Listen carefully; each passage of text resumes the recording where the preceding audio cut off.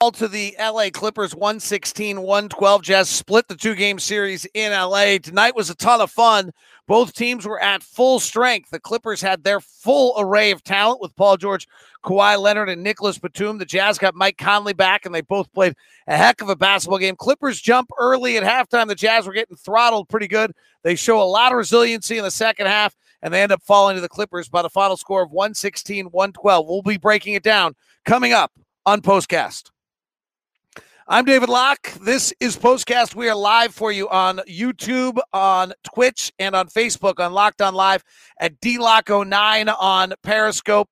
The Jazz and the Clippers play today, and the Clippers get the win, their first in 3 attempts against the Jazz. Here are my take on this one, then we'll get your thoughts and your comments.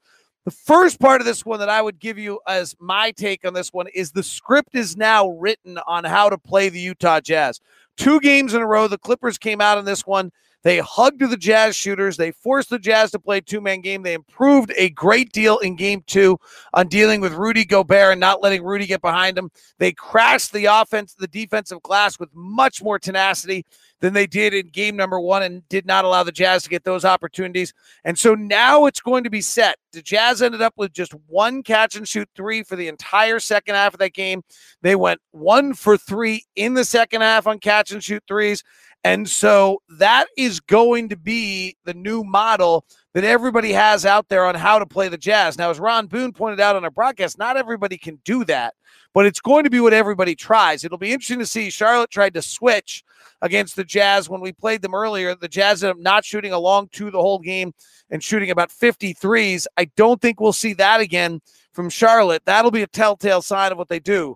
This is how a season evolves. These are the things that happen. A bunch of teams try things. The Jazz have beat everybody at their games, and now we're beginning to see teams, and the impact of that is the Jazz are end up not shooting the same shots that they were shooting. Tonight, the Jazz end up taking 37 non-restricted area 2s. In the first game against Clippers, they took a season-high 35. The 76ers did it to them a little bit, 31.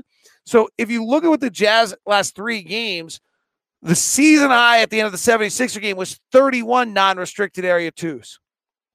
The next game, that number went up to 35. Now that game number is at 37.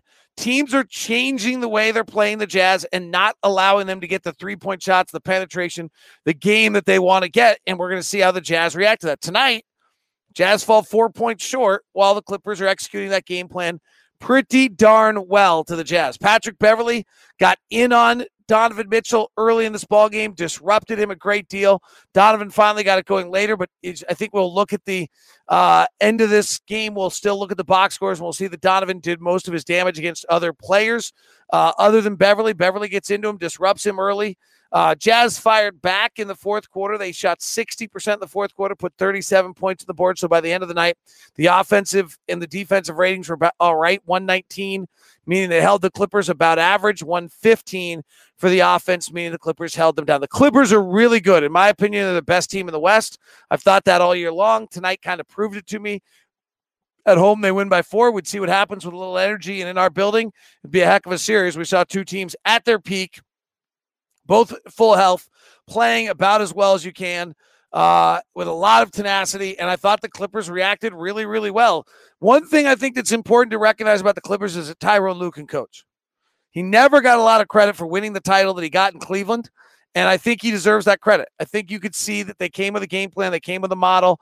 He literally told us in his pregame press conference the things they were going to improve upon, and they improved on all of them. So that's a team that's listening and connected to their coach and playing pretty well. Let's go to your questions. Tyson says, Clippers are too good one-on-one. Also, the Clippers wouldn't let us get any second chance points. It's a good point. I mean, Kawhi Leonard's just working one-on-one. They went at Bogey a lot in this ballgame. They did it the other night, too, with their 3 guards. I thought the closing lineup by the Clippers was really interesting. They didn't close with either Ibaka or Zubac as the center. Instead, went to Marcus Morris. Gobert guards the rim. That left Patrick Beverley open for 3s, just the way the Jazz rotated. That was all on that. Morris hit a big 3 earlier.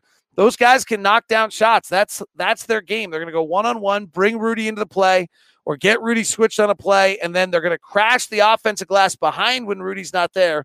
Or on the other side of things, they're going to find the open through and Rudy sags in. So you've got their game plan, and they executed it pretty darn well. in that. Matt James, when the Jazz play the Clippers in the Western Conference Finals, the Jazz will win in 6. Do I agree? I don't know if I agree because I've never been one to want to lie to you, but I like the concept a lot.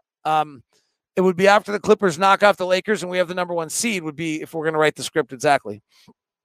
13 total assists. How do the Jazz adjust to this? This is a great question, Rob. This is what we're going to watch for the next little bit. There's no assist to be had. You're driving to the basket. They're holding on all the shooters. You're in a pick and roll. Rudy's there. Your only assist is a lob to Rudy. They're not letting Rudy get behind him. The Jazz spread some things out, moved different spots on the floor. This is going to be worth watching. The Jazz, if they're going to get assists, are going to have to be in transition. And they're going to have to get out, as Ron talks a lot about on our broadcast, get out and run, get out in those opportunities. If they don't do that, it is until they figure out what to do against these style of defenses, the assist numbers are going to drop. They're going to fade. And the Jazz are going to have to find a way to get back to that catch and shoot. Jazz looked tired and still hung in there. This team's got to be tired. That was quite a run. It's still going on, frankly. And they get to All-Star break and see what they can do. But they, I thought they looked tired for a while. Some of the shots not going down. They opened the night, I think, 1 of 10 on catch and shoot threes.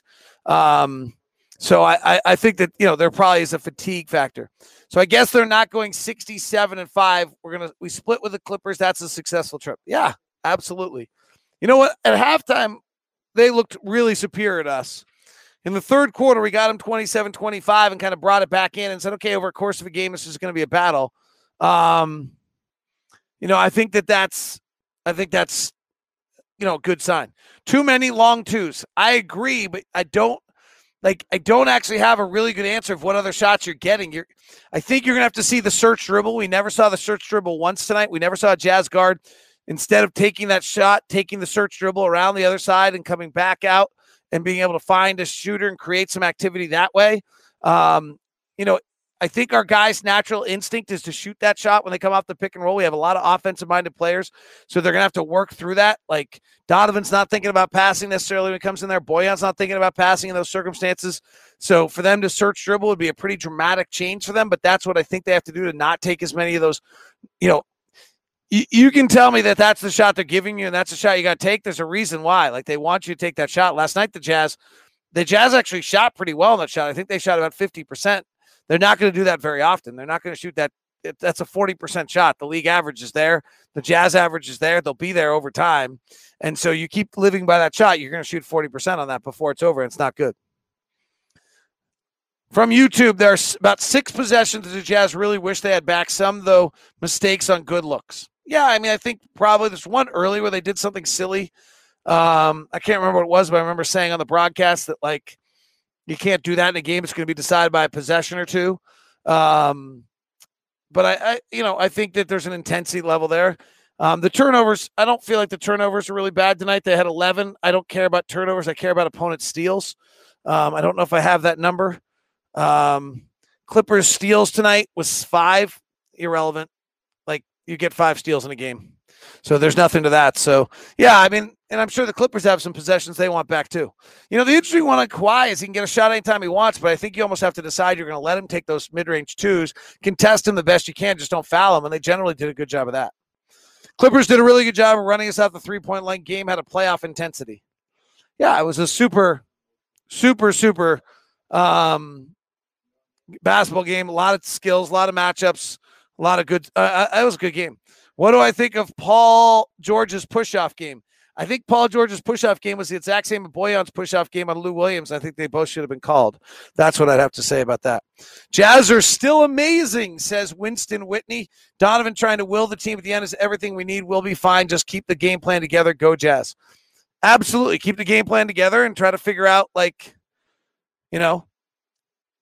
how to adjust to various things. The key is to having the right personnel. Otherwise, the script is pointless. You are right, Paul. Exactly right. The fact of the matter is there's a script now on how to play the Jazz. Who's actually good enough to execute it? It's going to be really interesting to watch, but I generally promise you that every team in the league is going to hug to the shooters, play the pick and roll of 2 guys. Rudy's going to have a bunch of 20-20 games. Donovan's going to have 40 some night here soon, and that's how it's going to play out. Have a good night.